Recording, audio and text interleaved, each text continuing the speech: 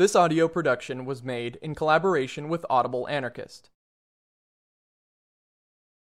Part 3.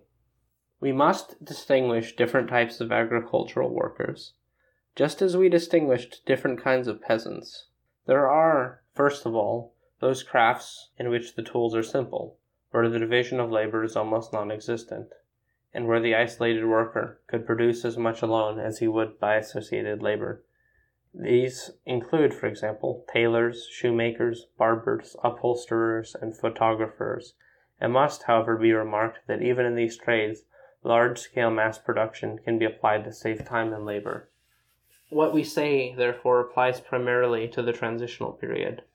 Next in order are the trades requiring the correct collective labor of numerous workers using small hand-operated machinery and generally employed in the workshops and foundries, printing plants, woodworking plants, brickworks, etc. Finally, there is the third category of industries, where the division of labor is much greater, where production is on a massive scale, necessitating complicated and expensive machinery and the investment of considerable capital, for example, textile mills, steel mills, metallurgical plants, etc. For workers operating within the first category of industry, collective work is not a necessity, and in many cases the tailor or cobbler may prefer to work alone in his own small shop. It is quite natural that in every commune there will be one or perhaps several workers employed in each of these trades.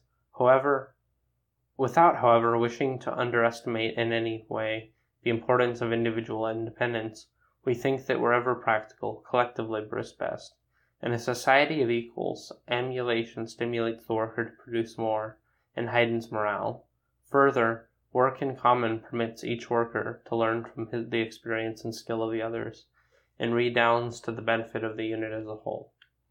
As to the workers in the remaining two categories, it is evident that collective labor is imposed by the very nature of the work, and since the tools of labor are no longer simple individual tools, but machines that must be tended by many workers, the machines must also be collectively owned. Each workshop, each factory, will organize itself into an association of workers who will be free to administer production and organize their work as they think best, provided that the rights of each worker are safeguarded and the principles of equality and justice are observed. In the preceding chapter, while discussing the associations of communities of agricultural workers, we dealt with management, hours of labor, remuneration, and the distribution of products. The same observations apply also to industrial labor.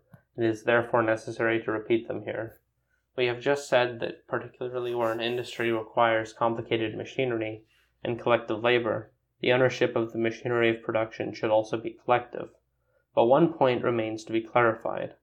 Will these tools belong to the workers in each factory, or will they belong to the corporation comprising all workers in a particular industry? Corporation here is equivalent to an industrial union. Our opinion is that the second of these alternatives is preferable. When, for example, on the day of the Revolution, the typographical workers of Rome take possession of all the print shops of Rome, they will call a general meeting and proclaim that all the printing shops in Rome are the property of the Roman printers. Since it will be entirely possible and necessary, they will go a step further and unite in a pact of solidarity with all the printing workers in every city of Italy. The result of this pact will be the organization of all the printing plants of Italy as the collective property of the Typographical Federation of Italy. In this way, the Italian printers will be able to work in any city in their country and have full rights and full use of tools and facilities. But when we say that ownership of the tools of production, including the factory of itself, should revert to the corporation, we do not mean that the workers in the individual workshops will be ruled by any kind of industrial government having the power to do what it pleases with the tools of production. No, the workers in the various factories have not the slightest intention of handing over their hard-won control of the tools of production to a superior power calling itself the corporation. What they will do is, under certain specified conditions, to guarantee reciprocal use of their tools of production and accord to their fellow workers in other factories the right to share their facilities, receiving in exchange the same right to share the facilities of the fellow workers with whom they have contracted the pact of solidarity.